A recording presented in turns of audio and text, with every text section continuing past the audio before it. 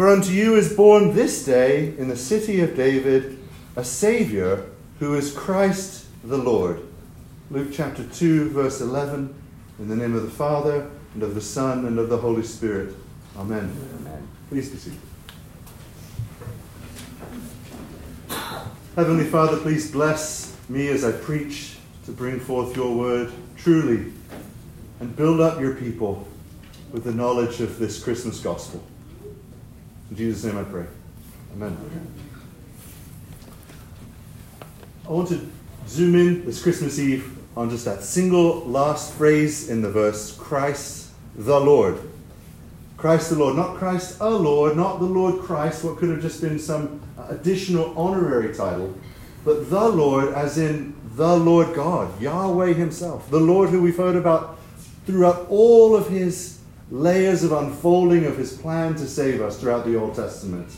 The Lord, Yahweh, that is who got born in the flesh on Christmas morning. Christ the Lord.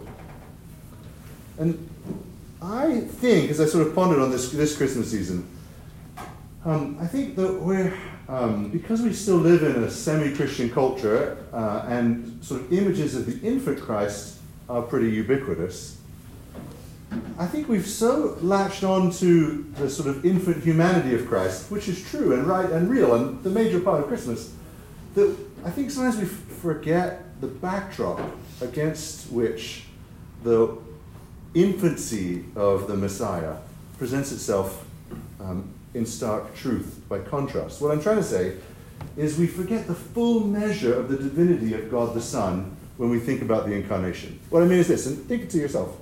I think if you asked the average Christian on the street, you just stopped a Christian and asked them to kind of just quick describe what is the incarnation, I think we generally think about it in the category as if God the Son sort of went into some sort of cosmic funnel and kind of diminished himself into this smallness that is then Jesus and kind of made himself helpless. That way of seeing it has some truth to it, but I think it's dangerously imprecise. One of the benefits of getting to worship as in this Anglican tradition is we don't have to rely on just our own wit to come up with good theology. We have many faithful guides. Chief among them is the creeds, the Apostles' Creed, the Nicene Creed, and the Athanasian Creed.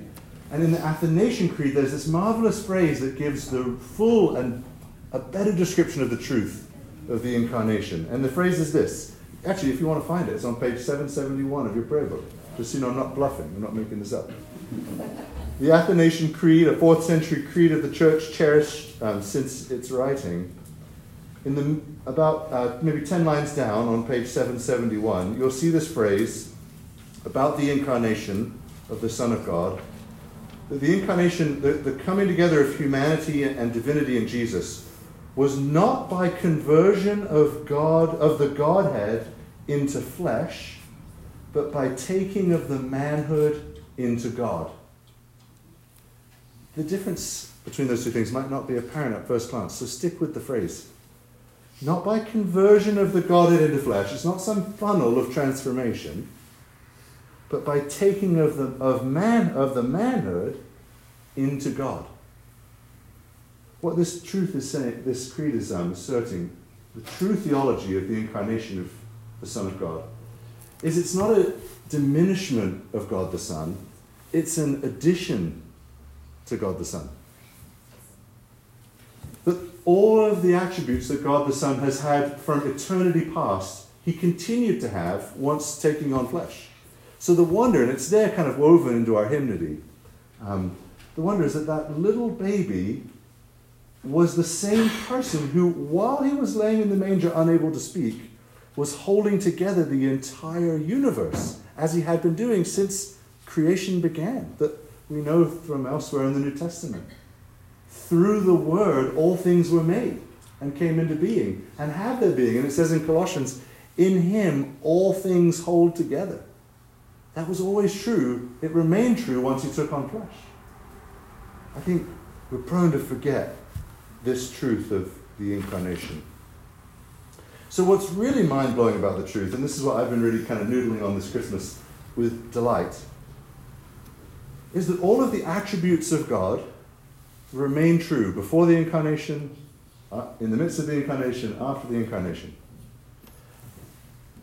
And I think one of the things that really opens up the mystery of Christmas is that it's of the nature of God that he is not subject to change. Right? There's no shadow of change in him, it says in the book of James.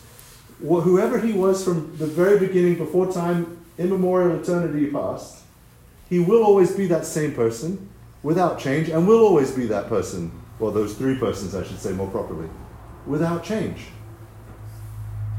So the mystery of Christmas is that if we rightly grip the theology of that this is God the Son incarnate, somehow, even though this took place in time and space for us, God did not change. God can't change. Something got added to him, but if he doesn't change that, what that means by deduction is that this was God's plan all along.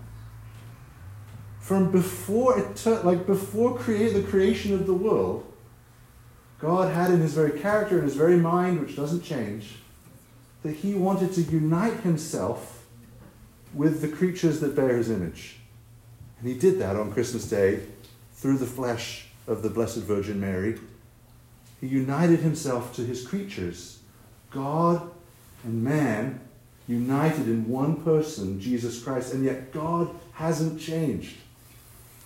This was his saving plan all along. That's how it's true when we see elsewhere in the New Testament that before the foundation of the world, the Lamb was slain, it says in Revelation. And then similarly, before the foundation of the world, it says, you, his elect, were chosen to be ransomed by him, united to him by his mercy, before the foundation of the world. God has not changed. Not before the incarnation, not in the incarnation, not after. So we see all of a sudden the great paradoxes of Jesus that escape language. We're going already beyond the bounds of normal logic and language. They just start unfolding one after the other. That God, who by his nature, God the Son, just like God the Father, just like God the Spirit, one God, is incapable of suffering. Right? Suffering and change go together.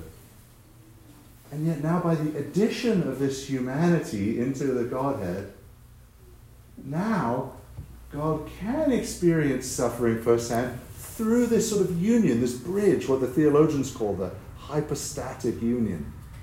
Now God, who already had perfect knowledge of suffering because he knows all things, as it were, got to experience it from the inside through this link that is the person of Jesus, God and man. And this is in fact why he came. Because only by taking on humanity into his divine life was he then capacitated to suffer on our behalf, to die for us. Which is why we have communion on Christmas Eve. We don't stop having remembrance of his death and resurrection.